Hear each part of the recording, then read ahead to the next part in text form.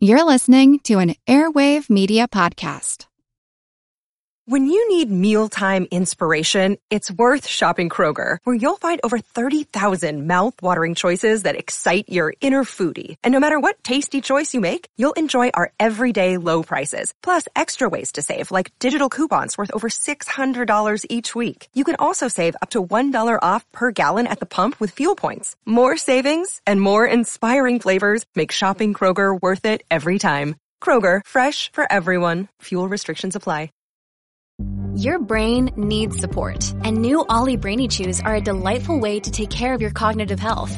Made with scientifically backed ingredients like Thai ginger, L-theanine, and caffeine, Brainy Chews support healthy brain function and help you find your focus, stay chill, or get energized. Be kind to your mind and get these nootropic chews at ollie.com. That's OLLY.com. These statements have not been evaluated by the Food and Drug Administration. This product is not intended to diagnose, treat, cure, or prevent any disease.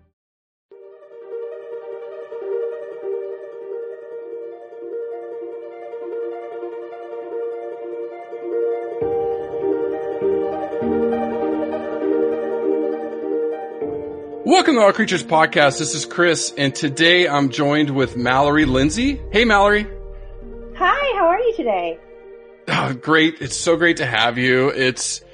So we've had Rick, Stephanie, Jordan, and now Mallory. It's just been an amazing run of animal educators, conservation enthusiasts lately. We've been so blessed to have you. So thank you so much for agreeing to come on and taking the time to come on and speak to us. My pleasure. I love, especially that group of people that you just said. It's so diverse. So for an audience to be able to listen to each one of those stories, you'll learn so much and gain so many skills from that as well. No, it is. It's such a great group and diverse group. And it's just been, we've been giddy. We've been absolutely giddy, speaking to people like yourself. And now we have you.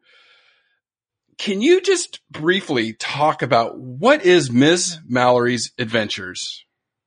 So Miss Mallory's Adventures, it was basically a platform I started to get kids excited about wildlife and conservation. And for the past 3-4 years, I've been so excited and really surprised about how much it's morphed into this more of a community-based learning atmosphere of people mainly who are wanting to become more engaged with conservation, with wildlife education, with outdoor exploration, but really don't know how to make those first steps. And because I was one of those people, it's really been really fun to kind of allow them to see my transition and then go back and see their transition with Miss Mallory Adventures as well. No, it's been fun. It's been fun to watch your videos and to kind of go to your website, which we'll provide links and stuff. We'll get more into this in depth in the interview, but yeah, it's fun. And we have some fun topics today, you know. Oh my goodness. Anyone who lets me talk about some of the creatures we're going to talk about, I'm so thankful for. It's going to be amazing and different for our listeners. They're going to really enjoy this. So, you know, with it, the one thing that really caught my attention was how you call yourself a curious conservationist. Can you just kind of explain what that means to you?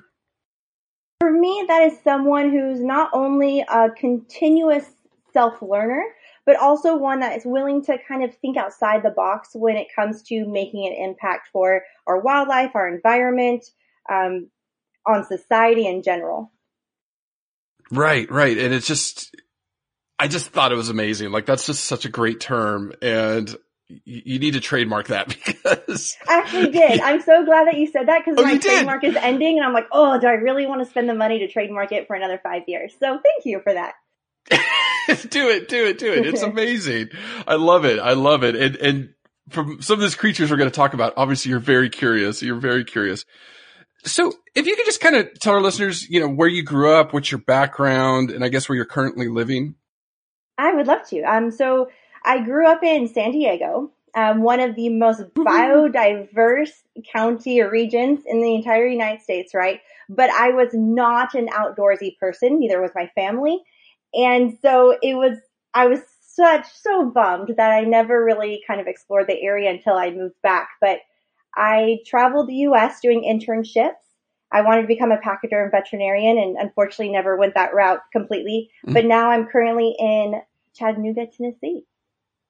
Tennessee. Oh, okay. Okay. San Diego. Where in San Diego? That's where I grew up. So. Oh, really? Yes, oh my gosh, we have so much in common already. I grew up in El Cajon, East County area. Okay. Yeah. Yeah. I'm spoiled. Del Mar. So. Oh gosh. Yeah. That's like saying you're from La Jolla. Golly. Not that rich, but I loved your video in Torrey Pine State Beach, go home. Yeah, I'm going to be there in a couple of weeks again. I love San Diego, but anyways. Such a beautiful area. Oh, it is. San Diego's gorgeous. It's just a lot of people. Unfortunately. So now you're living in Tennessee. So different part of the country, different biome. So moving from San Diego to Tennessee, I guess, where did your interest in conservation really begin? Because growing up in San Diego, we went to the beach and we saw dolphins and maybe some seals, but. Right. But it's crazy to think that we do have San Diego has one of the most biodiverse regions because you have the oceans, you have the mountains, you have the desert. When you really look, you can find those things. But I really didn't get into conservation. I was a late bloomer until my 20s. And that was when I wanted to do something that was really kind of impactful. And when I thought of like impactful conservation, that meant going international, that meant going to the jungle, and that meant working with a critically endangered animal, which is really kind of such a narrow-minded thought of conservation, but that's what I wanted to do. And so I'd never been out of country before, and I got a ticket. I found an organization that was willing to take me, and I was very naive, and I don't recommend people doing that. And I just flew over and I wanted to help them. And that was like my big jump into conservation. So where'd you go and what'd you work with? So I went to Belize. I didn't know the organization really.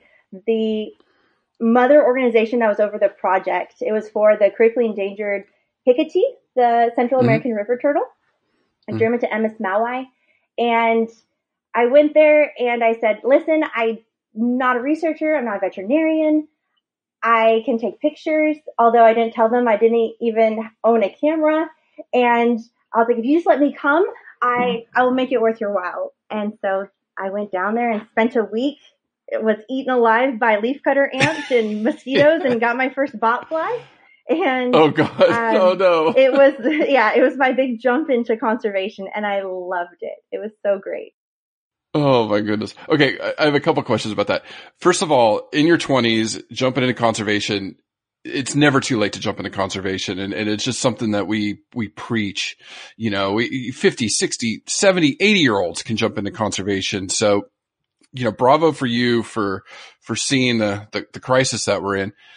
And then second, we get a lot of questions from younger people. How do you find these opportunities to go overseas and work in conservation?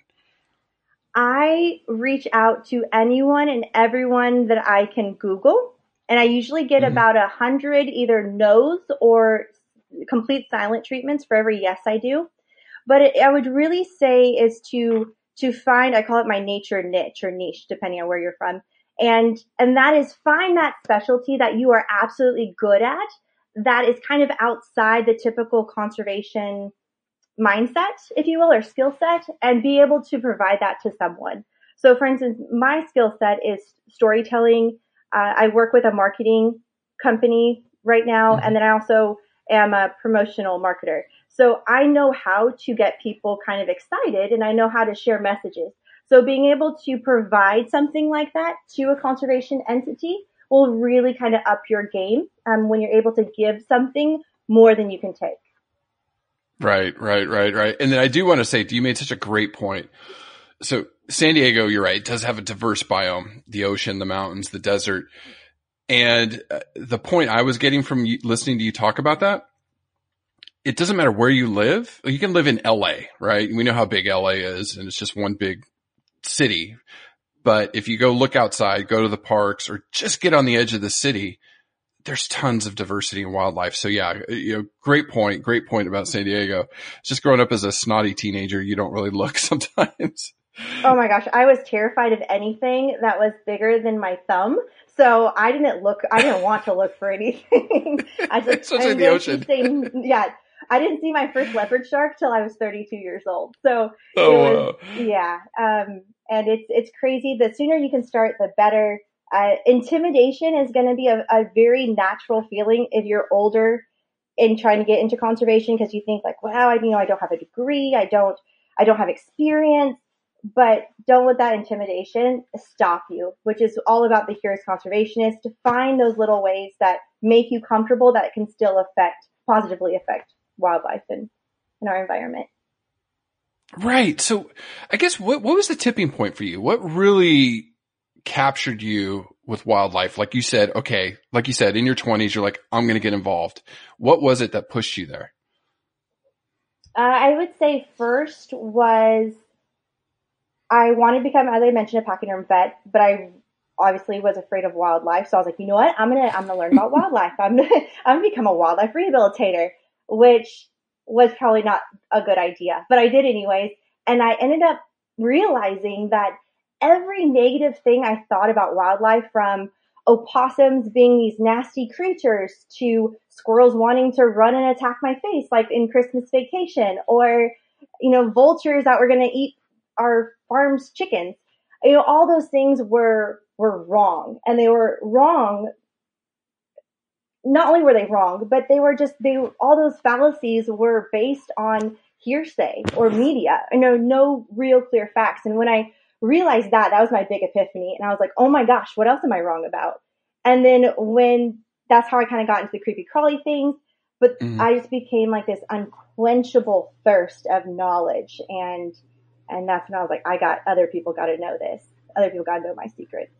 No, it's true. It's true. And it's, once you start learning more about these animals and behavior and things like that, first of all, the fear goes away, but also the admiration and just like the love for them grows. Like it seems like every species we cover each week, I fall in love with them. I'm like, okay, you're my new favorite outside of elephants. Oh my gosh. I can't wait to talk to you about leeches. Okay, we're getting there. You're going to fall in love.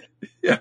So one of the things you talk about is you're really getting involved in these grassroots conservation projects. Can you kind of talk, I guess, what is a grassroots conservation project, and how did you get involved with that? For me, a grassroots conservation, it's kind of more like the boots on the ground. So the smaller entities that when you give them money, it really like goes direct. Maybe they can't do these like massive global projects, but they're really making an impact with their either local species or the local community. And I would just say that's like the real boots on the ground kind of conservation work.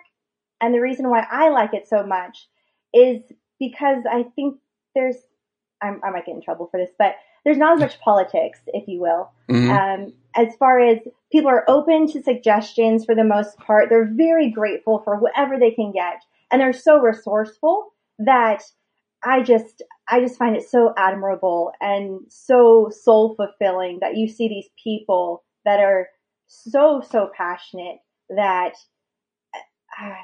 they just give their life for these animals. And to be able to witness that, it's kind of like my kindling. Mm-hmm. Mm-hmm. Well, it's interesting.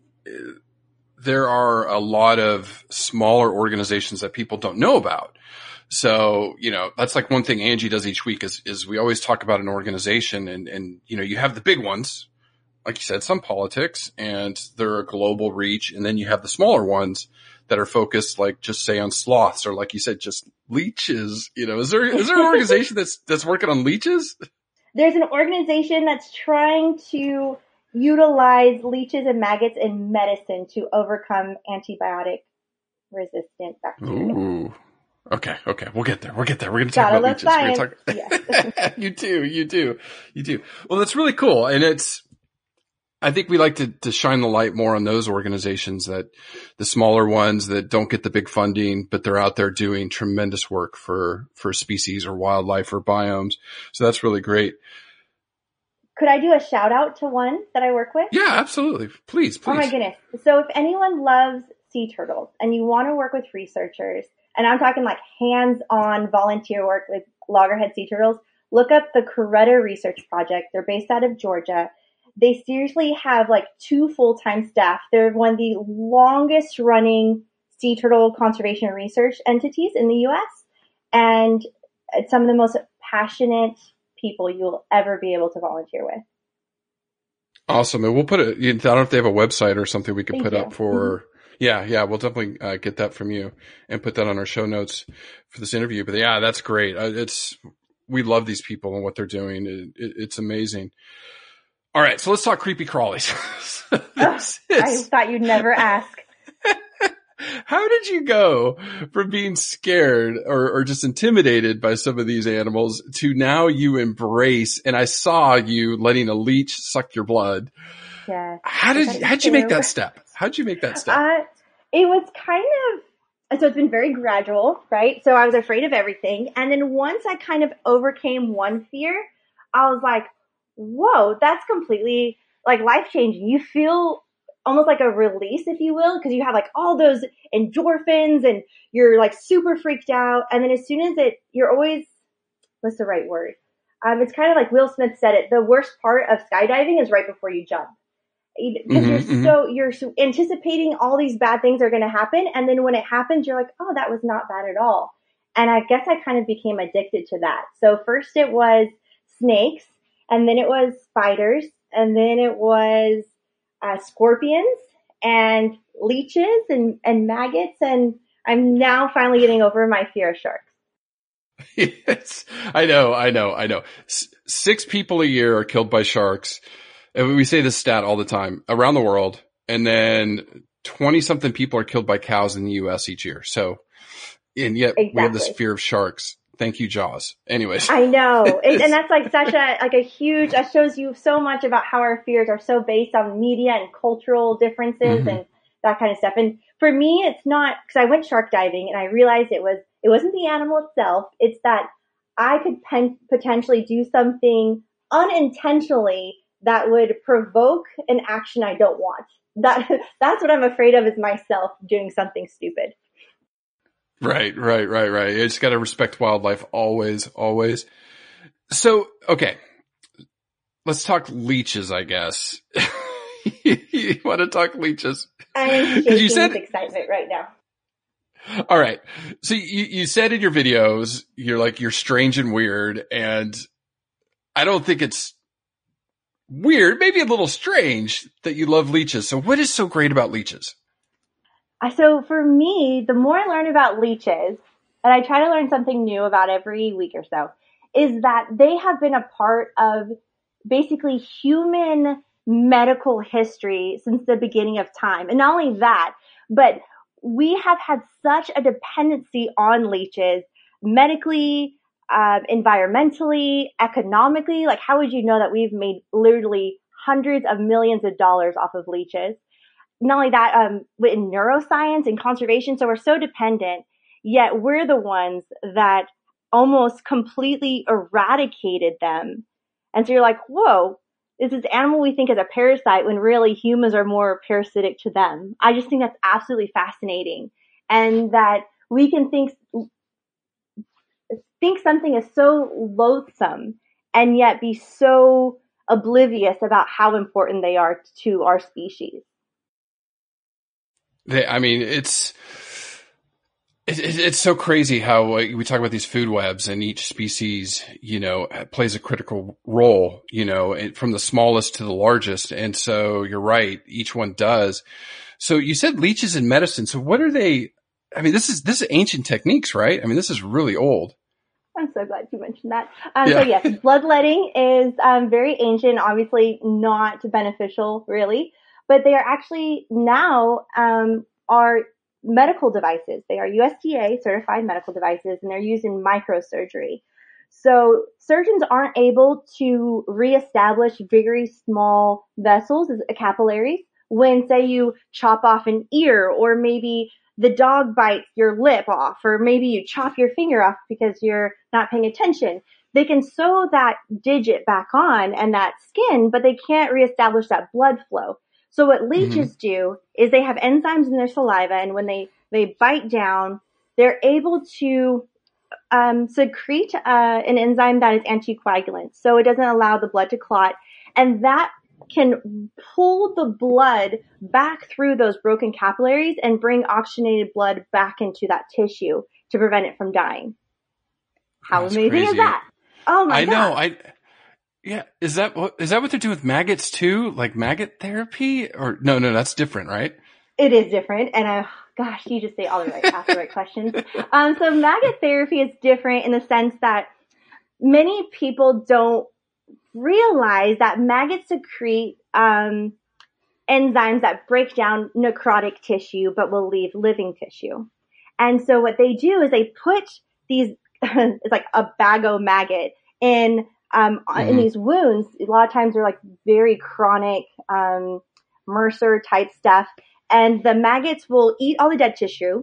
They'll leave the living tissue. And then also like them crawling kind of stimulates the blood and the tissue to regenerate. And then they also will excrete an antimicrobial, antibacterial secretion that will keep like this plaque-like film from developing over the wound as well. So they keep that kind of environment very, very clean, and it just allows it to regenerate so much faster.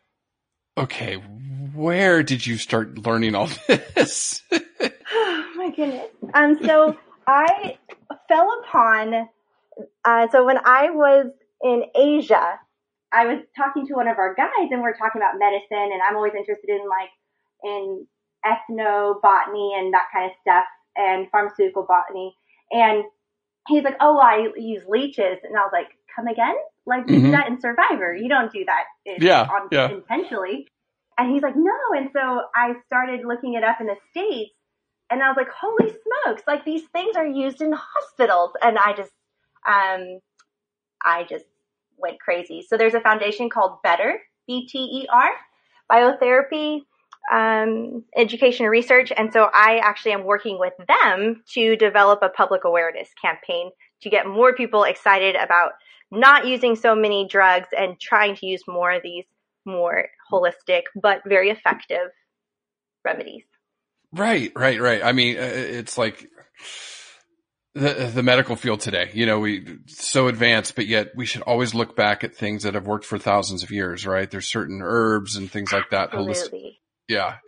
And research based, right? So you always want to make sure that it's not just hearsay. There's actually research that backs all these wonderful things. Absolutely. Always important. So you've been bitten by a leech, right? Intentionally and unintentionally, yes. So what's it like? Tell the listeners that have not been bitten by leeches, including me, what is that like? What does it feel like? I mean, do you feel it? So when I went to Asia, that was like the one thing I was mortified about. I was like, oh my gosh, what if I get bit by a leech? What if I, lose all my blood? And one, you don't feel it. Two, you don't really notice they're there until like you go to pull off your sock and you're like, it's red. Oh my gosh, there's blood everywhere. And so it's not that bad. And what's really kind of great about a leech, like I'd rather be bit by a leech to a mosquito 1,000 times over. They don't really have like those crazy nasty diseases. They're not vectors like a mosquito is.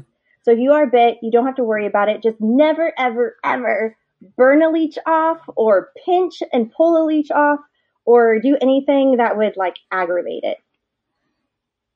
So how are you supposed to how do you get them off? You can use a credit card, like scrape it off. Or what I typically do is get my thumbnail and just pop the sucker. So there's two suckers. One has jaws and one's like an anchoring sucker. And you just want to pop the jaw sucker off. Just hope I never have to do that. I'm sorry. You don't worry about Unless it's for medical reasons. You'll never, like if you get a leech on you, you'll probably never notice it. You can't feel it. The only time if you ever, so I read a lot of like historical entomology kind of stuff, and they said the only time they realized it was one, they were drinking the water and they ingested a leech and it lodged in their throat and then it engorged and it choked them. Yeah, that's my worry. Oh God. And then the other one was they were just covering them and they see it. Okay. Okay. So for medical reasons, sure. Yeah. Intentionally, yes. But Yeah. in the jungle, yeah, you won't even notice them. In fact, most people will walk around in shorts just so they can see the leech start getting on them, and you can like just wipe them off before they even attach.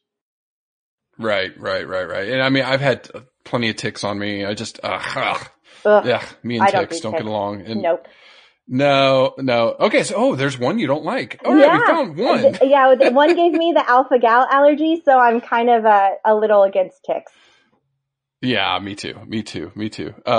They're just, yeah. And they carry a lot of nasty stuff too. So, is there any creature out there that you, besides ticks, I guess is one, and you said sharks, but are there other animals that you just are like, because you like everything, right? I mean, it seems like you like everything. I try to, but I still haven't found a love for mosquitoes yet, as much as I try. I know things eat them, but I've gotten bot flies, I've gotten sick, and I just, I know people are afraid of sharks, yet mosquitoes are probably the deadliest animal on the planet. Yeah, so, they are. They kill more people than anything. Ugh, yeah. Besides human. We can, no, more than human. Yeah, more than human. We could probably get rid of those, and I'd be okay with that. Yeah, me too. They love me. They love me. So is there any animal that you're like dying to work with or go cover? Yes. So if I had $1 million, I would literally go on tour filming the coolest, creepiest, craziest animals possible. The longfin eel from New Zealand. Have you ever heard about that? Yeah, I actually lived in New Zealand for about 8 months. So yeah, definitely. Did you I've see one? I've saw plenty of eels. Yes. My kids loved it. And they're big, right? Yeah. Oh, they're crazy too. I mean, we get little meat and go drop it and they just come everywhere. Yeah. They're really cool. I think they're fantastic. And the fact that they can live to be over 80 years old, they only breed once in their life. They have to go back to the ocean in order to spawn. Yet scientists don't really know exactly where they spawn. I just think that it's one of little nature's mysteries. I would love to go film them. I would love to film a giant Amazonian leech. And I would love to go film hagfish, which are pretty amazing little aquatic critters. And I would love to go and do anything in Sumatra, I think would be pretty incredible. Orangutans. Orangutans in Sumatra. That's probably one of the very few mammals I really love. Okay, can we back up a little bit? You said in Brazil, this giant leech? Amazonian leech, yes. So they How thought big it is that sucker? Yeah. About 17 inches, 17 to 20 inches. No way. Yeah, about the size of your forearm. No. So that one you would definitely feel if it bit you. So most leeches have like 2 to 3 jaws that kind of like razor your skin. I know it sounds like really terrible, but you don't feel it. Now this leech has like this proboscis that will like stab you and suck your blood. I'd rather not do that. Oh my God. So where are in Amazon, obviously, South America. Yes. What the heck would they bite? There's nothing that huge down there anymore. Yeah, but they have like monkeys and I'm sure the bigger ones have a harder time, but you gotta think most leeches don't have to eat very often. They're pretty good at utilizing their resources for quite a long time. But what's interesting about that species is they thought it went extinct and they just rediscovered it. But they actually found that there's some enzymes, I don't know if it's in their saliva or if it's in their body cavity, that could be a possibility of stopping lung tumors. Oh my goodness. Right, I'm still never know. Yeah. But I'm still stuck on how big it is, but let's talk about what it can do for science. 17 inches, my God, that thing's huge. I know. Could you imagine that thing crawling up your leg? I think it would have to get you when you're sleeping. Like you can't. Oh. You gotta sleep in like a vacuum pack bag. I've got to look into that one. Like, what in the heck would it feed on? Like those, river dolphins? I don't know. Yeah, I don't know what the heck it could eat on. No, I guess those big fish like the arowanas I'm not sure, but yeah, it could be something like that. You're right. It could do, something bigger, but oh my goodness, that's crazy. I would love to see one. UC Berkeley has a breeding colony that I've been trying to get a hold of. Like, how we're talking about reaching out to people, you'll get a lot of no's, and I get a lot of no's from scientists when I want to look at their creepy crawly collections. Yeah. And I don't know. They should be more open, really. I know, Science communication is a big problem. And especially, you're going to promote it and what they're doing. It's like, come on, take a half an hour, promote my lab, please.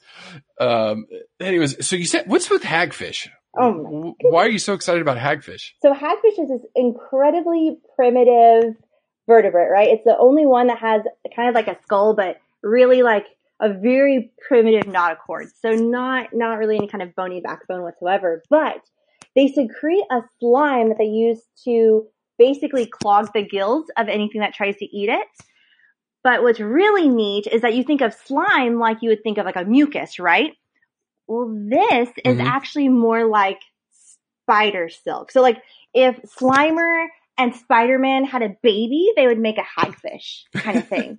Like I love it. So these like threads are in these tiny little capsules that are inside the hagfish, and when the hagfish releases them, as soon as they hit water, they expand like some crazy volume amount. And I'm talking like maybe 500%, if not more.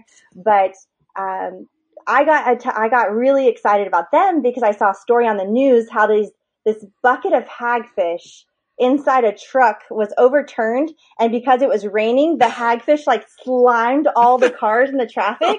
And I was like, oh my gosh, I gotta know this creature. And so I touched my first hagfish last year, and I'm completely in love with them. And research is really doing some incredible things about the slime. I can't talk much about it, but one thing is that Navy is using it to use for like defense, submarine defense, and also with some really cool like bio fabrics, which is really exciting to maybe replace petroleum based fabrics. It's all these animals. We can learn so much from them, not just exploit them, because some of that is human exploitation, but preserve them, preserve them so we can learn some of this cool stuff, why they do it and how the heck this giant leech that now I'm going to have nightmares about can survive. It's like, yeah. And like, or like, for instance, another really cool thing about leech, and I might insert these facts wherever I can, is when the Nobel Prize was given for learning about neurotransmitters, it was actually the leech that they were able to do their research on. So if it really wasn't for the leech, or maybe they could have found something else, but the leech has such a very cool nervous system that it can help us learn more about the human nervous system.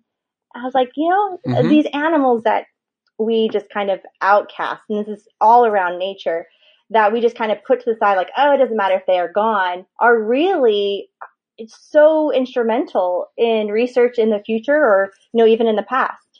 No, and it's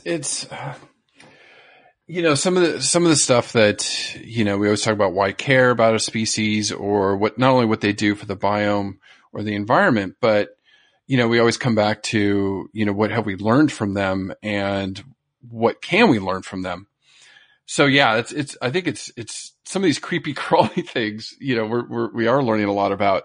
So what are some other cool animals that you've worked with that people would be like, what? Oh goodness. Well, mainly so I do a lot of stuff too with edible insects, which really isn't, I'm not working with the animal, but we're trying to learn a very sustainable protein. And so the fact that Americans are really kind of, it's very taboo in American culture, even though it's, very prevalent everywhere else in the world, really. That's kind of something where people are like, you eat bugs? And I'm like, yeah, they're so good. And another kind of weird creature is something that's weird, I think it's really cute, is the burrowing owl. So so those are really kind of those anti-stereotypical creatures. They're more diurnal. They like to collect dung and decorate the outside of their burrow with it. They're just kind of weird and wonderful little pint-sized raptors. But I'm working with San Diego Zoo Global on doing an awareness program. Their populations in San Diego and East County, Southern California, are declining significantly, and we're trying to ask citizen scientists, which are average Joes like myself, to really help with doing stuff like that, by going to a citizen science portal where they can look at pictures and videos and help scientists gather data. Yeah, we're gonna definitely to put this on the show notes. So we had Rick, obviously, we had Rick on a few weeks ago. Watching the zoo program, San Diego, like I was surprised with their burrowing owls because we covered them, I don't know, over a year ago.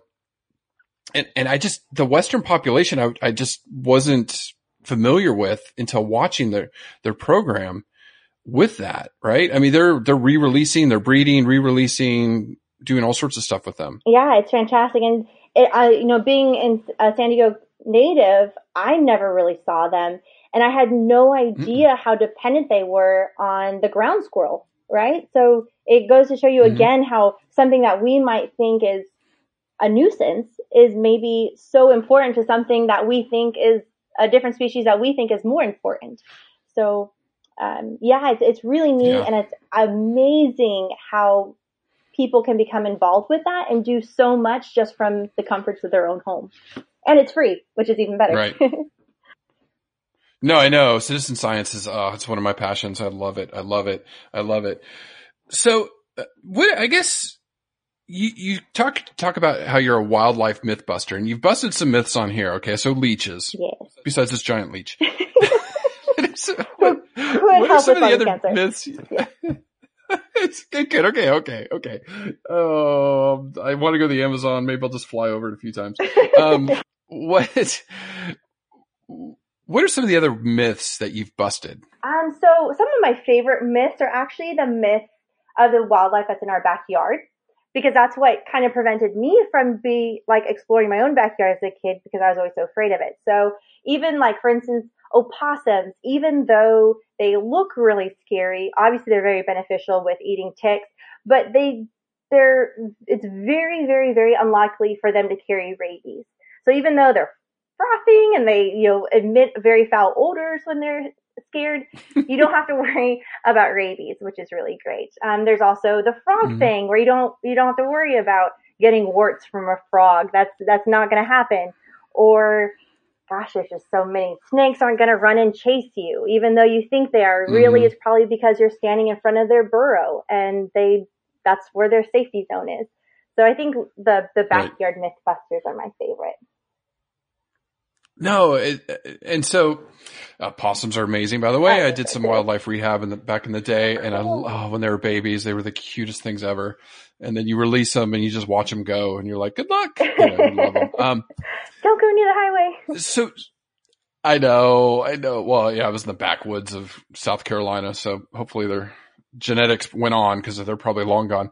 But you said busting these myths. So you do a lot of outreach, right? So you go and talk to kids, or not just your videos, your social media, but you also go and do events, right? Absolutely. I take people or kids from Boys and Girls Club or just nature hikes, any kind of youth groups that will let me lead hikes. I try to go, and sometimes I don't know exactly all about their wildlife, but at least I can point out some of the common stuff, and lots of school presentations, lots of virtual classrooms.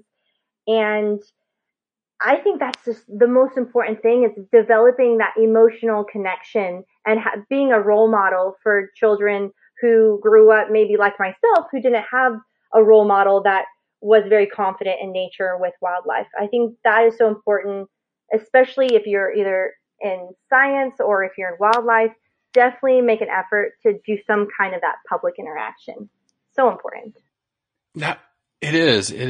And to go back to the edible insects, do you at some of these presentations, do you bring some, was it chocolate covered crickets? Is that some of the things that you can eat? Yeah. I mean, there's what are some of your favorites? Many. Yeah. Okay. So I always start off with cricket powder. So you can put cricket powder in essentially any kind of baked good. You don't taste it.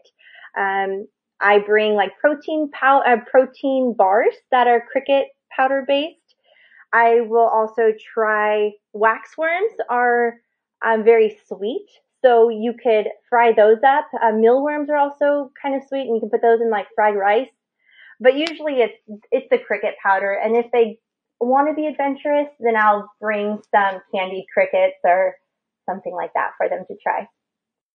Well, it was funny because you talk about, protein and we're talking about trying to eat less meat, because especially beef cattle and the problems with the environment there. So cricket powder is very high in protein, right? High in protein, high in folic acid, high in iron, high in B12. I mean, it's so great. And it takes seriously like a fraction of the resources as say like cattle does, less water, obviously less food. There's not as much waste. In fact, I think you can use like 98%, if not 100% of insects when you grind them up and utilize them for food, whereas you use just a small percentage when you have beef. It's just overall, it's so great. So if we can get over that cultural taboo that insects are gross, and most people don't even know they probably eat about half a pound of insects unknowingly from their processed foods. I was going to ask that. So, yeah. Or accidentally swallow, right? Yeah. So if you're like, oh, I'd never eat a cricket. Yeah, you probably already have, plus about a half a cockroach. So it's, once you get over that, I think it's great. And most people and these companies are like being incredibly creative with the way that they're utilizing insects. And plus for, we use so much like fish meal and that kind of stuff in our agriculture-based feed that being able to utilize insect protein instead would not only be more economical, but also, better for the environment as well. So if somebody's looking to make some money, start a cricket farm, right? Yeah, you can use bio waste, right? You go to your local food market, and if something's starting to rot or whatever, then you can feed it to your insects, and there you go. Grind them up. I'm sure there's some FDA regulations. You gotta some protein. But no, I mean, this is a twist in the interview because I didn't expect to go here, but just today I was talking to a friend about soy protein and the problems with it. And Angie's PhD, we talked about in the rhino episode we did a few weeks ago, looking at phytoestrogens, and soy is high in phytoestrogens. So soy protein, something me personally, I'm a little wary of too much of it because it's too much estrogen in the diet, especially for young children, female or male. So cricket powder, your kids would never know, if you stuck it in that smoothie instead of soy. Yeah. And I mean, you even think like you're using organic material to feed it. There's no additives. There's no preservatives. There's nothing except for it's all natural. And I think it's just it's something we're really missing out on. And if we can start replacing some of that bulk protein in our processed foods with maybe edible insects, I don't know. If anyone's interested, the organization I'm working with is called NACIA, NACIA. And it's North American Coalition for Insect Agriculture. Okay. So if anyone's interested to learn more, you'll be blown away with some of the really cool facts about nutrition and environmental impact and that kind of stuff. Yeah. And I mean, I'm sure there's some strict guidelines on how to raise them and stuff like that. Like, don't go out and just start picking crickets up off the ground and eating them. I don't know. I just don't know if they'd be carrying anything. No. Yeah. All this stuff is very everything is farmed. It's very clean. Right. It's much cleaner than probably your average dairy or beef farm. Right. Yeah. And I mean, it's like, I'm just saying, like, I read that some teenager ate a snail and the snail was carrying some mycoplasmosis or something. Oh my goodness. Crazy. Yeah. You don't do that. Like escargot that people eat is farm raised, handled very carefully. So just don't pick insects off the ground and eat them. But even though you might already. Yeah. I mean, I've gone camping and foraged, for my meal, but you always cook it. Yeah. Never eat raw things. Insects. Right. Don't eat your insects raw. Yeah. So what's some of your favorite species besides some of these creepy crawlies? I guess elephants? Yeah. So I've always had a fondness for pachyderms. Also turtles and tortoises. That's kind of where I cut my teeth when it comes to conservation. So I've always had a really fondness for them. And anything that's kind of just taboo, if you will. Naked mole rats, oh my goodness. Oh, yeah. I would go crazy over some naked mole rats any day. You like the ugly ones. Like I so do. Cute. Like, I was so misunderstood as a child and growing up that I just have this like kind of innate connection with them that I understand you so much. They're and amazing. Plus, they have, they're cool. Yeah. You guys have done a podcast on them? Yeah, way back when, like, That's a year and a half remember. ago. Yeah. They were, some of then that one pocket of Africa and just, they're yeah, amazing. and then being like eusocial like bees and having those pain inhibiting receptors and that kind of stuff. It's just so fascinating. Yeah, they're incredible. That's a fun podcast. Thanks for plugging it for us. Yeah, absolutely. Go check it out because you're gonna fall in love with naked mole rats, naked, like I do. They're really cool. So some of the places you traveled, you said Belize in Asia. Where else have you been? Those are about the two that I stick with. Usually whenever I go somewhere to work with a nonprofit or any kind of entity, I try to go back consistently. And so I haven't been able to really travel outside of there. But if anybody wants to maybe invite me to their research and you want someone to tell your story, please contact me. Because I'm always, if I go somewhere, I like to have a job, not a paying job, but I just like to have a mission and a purpose. So always looking for fun scientists that have a story, but just Asia and Central America so far. So switching gears a little bit, because crickets aren't endangered, so that I know of. There might be some species. And that's not to say there aren't insects that aren't endangered or extinct, because there's probably a ton that we don't know about that are already extinct. So any entomologists out there, don't come after me. I'm sorry. It's an area I'm not familiar with. But from your experience, why is conservation so important today? For me, conservation is, I guess it's just stewardship, right? So it's just the protecting that stuff that really makes the world go around, and we still know so little about it. That conservation is basically just that protection and being able to take care of something that provides for you, whether you know it or not.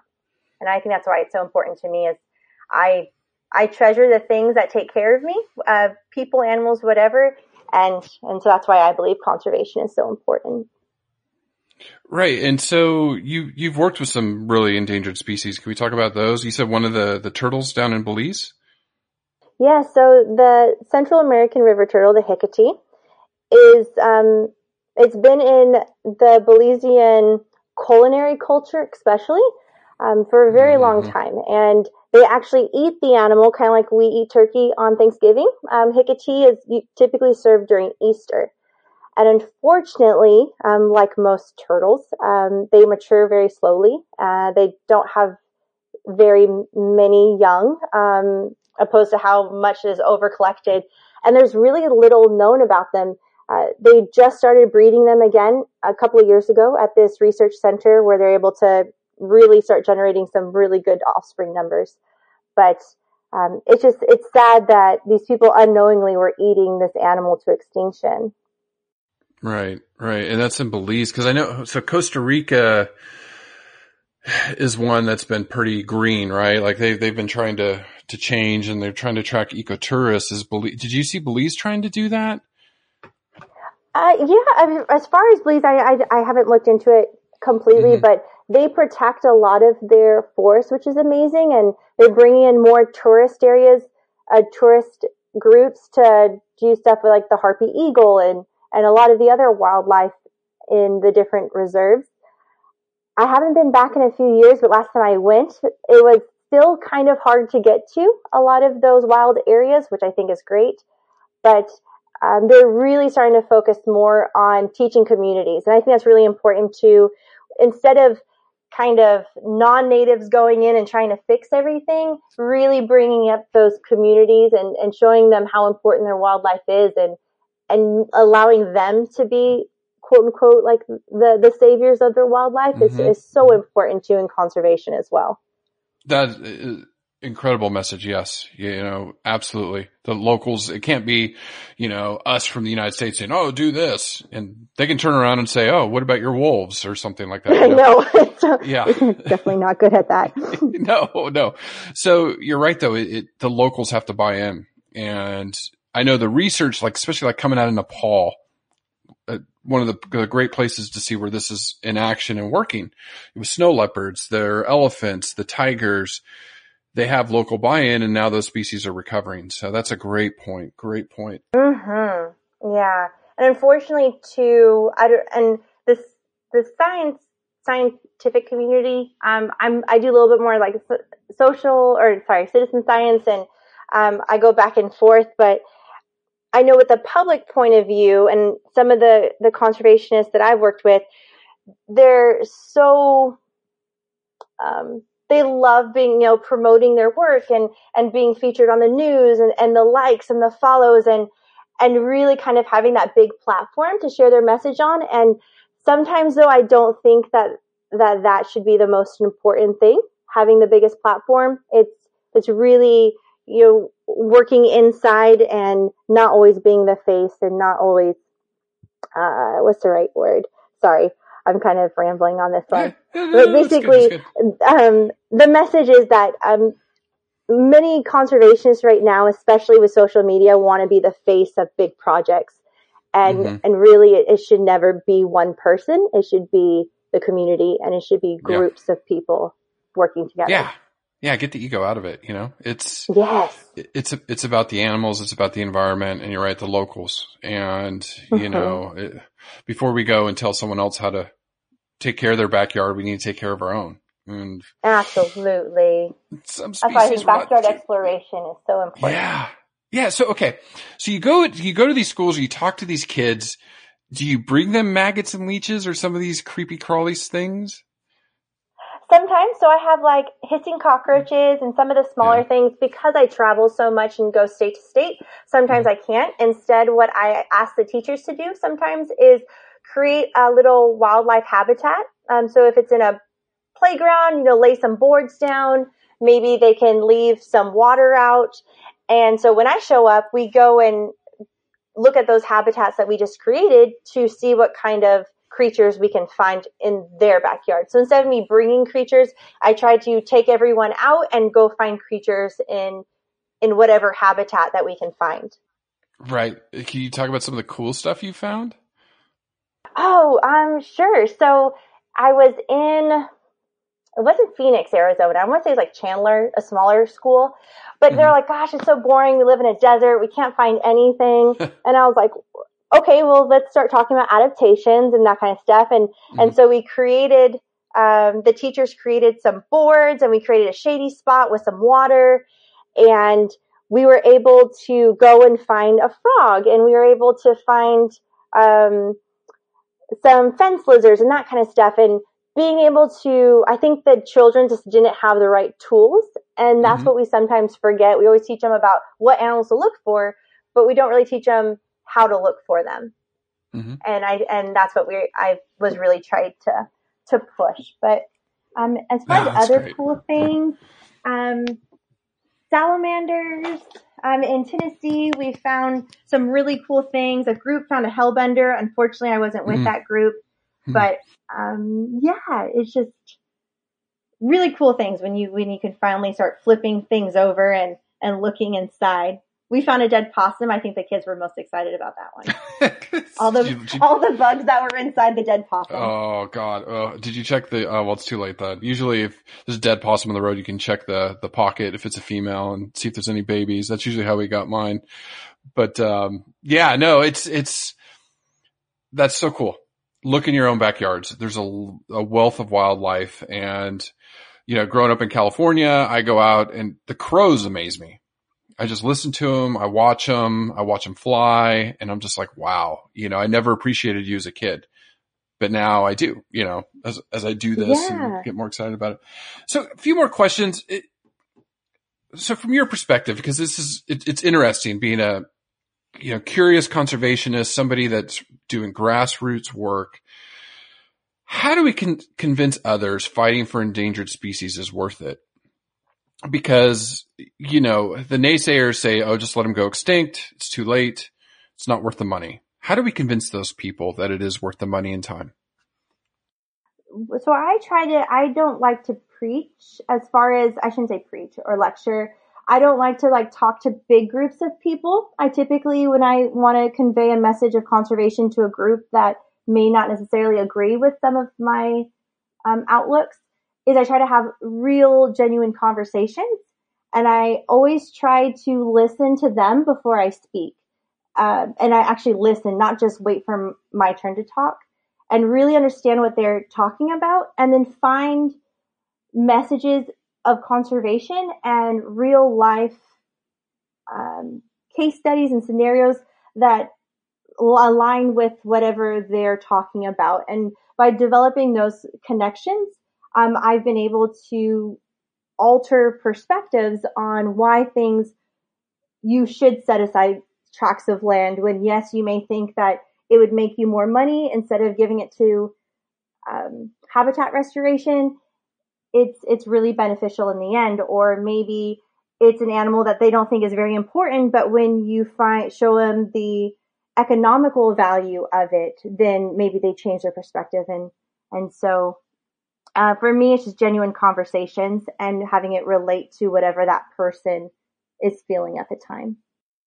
No, it's true, and it's important. And I think you're right. Listen and absorb what they're saying, and don't go with an agenda and then say, okay, I get it, but let me tell you why I think it's important. And you have a good conversation. That's a great way to approach that. And, being an educator like yourself, I think it's critical what you're doing. And,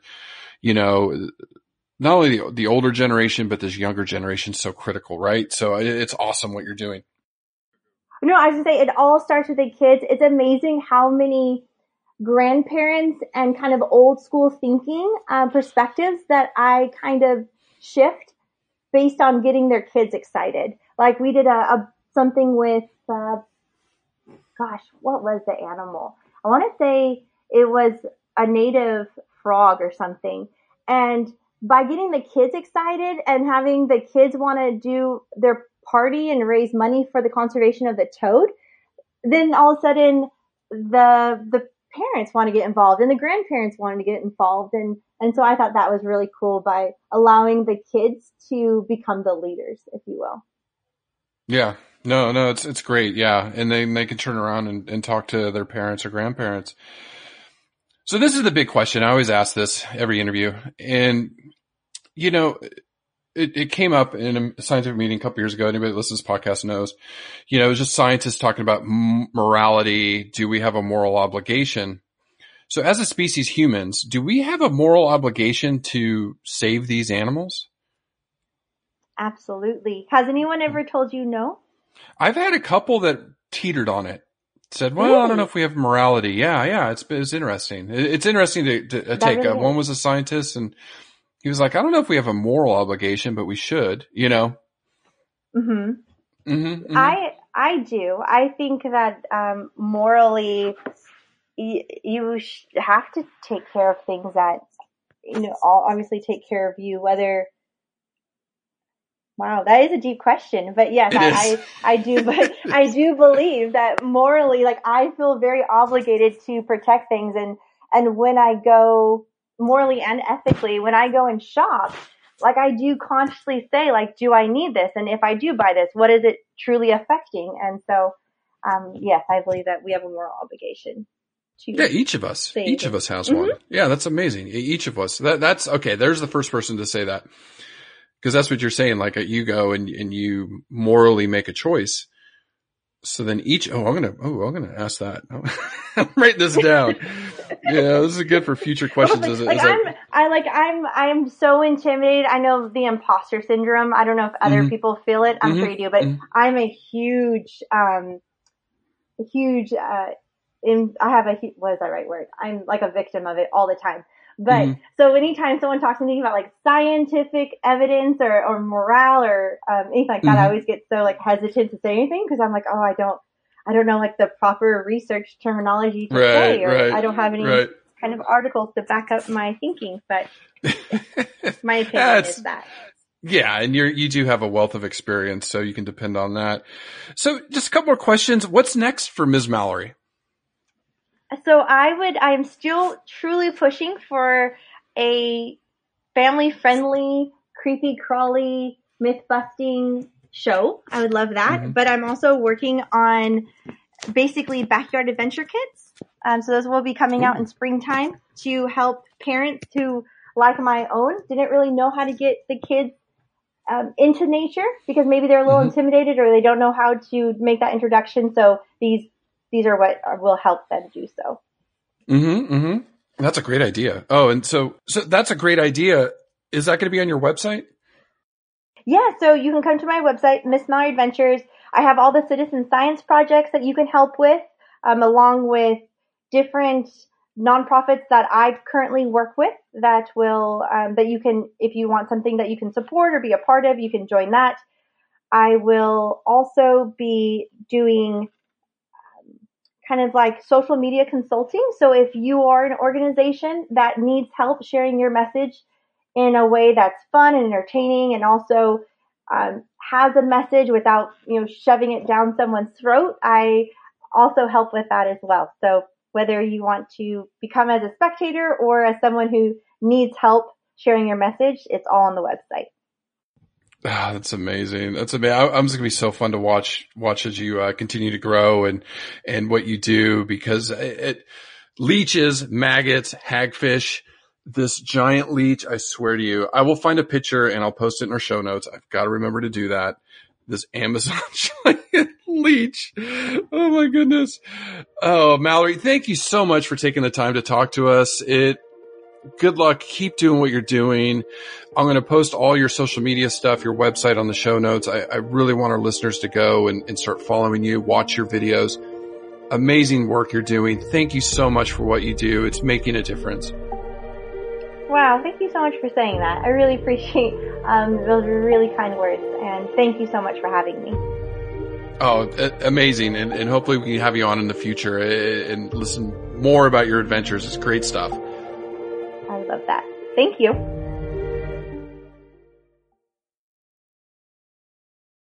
As a longtime foreign correspondent, I've worked in lots of places, but nowhere as important to the world as China. I'm Jane Perlez, former Beijing bureau chief for the New York Times. Join me on my new podcast, Face Off, U.S. versus China, where I'll take you behind the scenes in the tumultuous U.S.-China relationship. Find Face Off wherever you get your podcasts.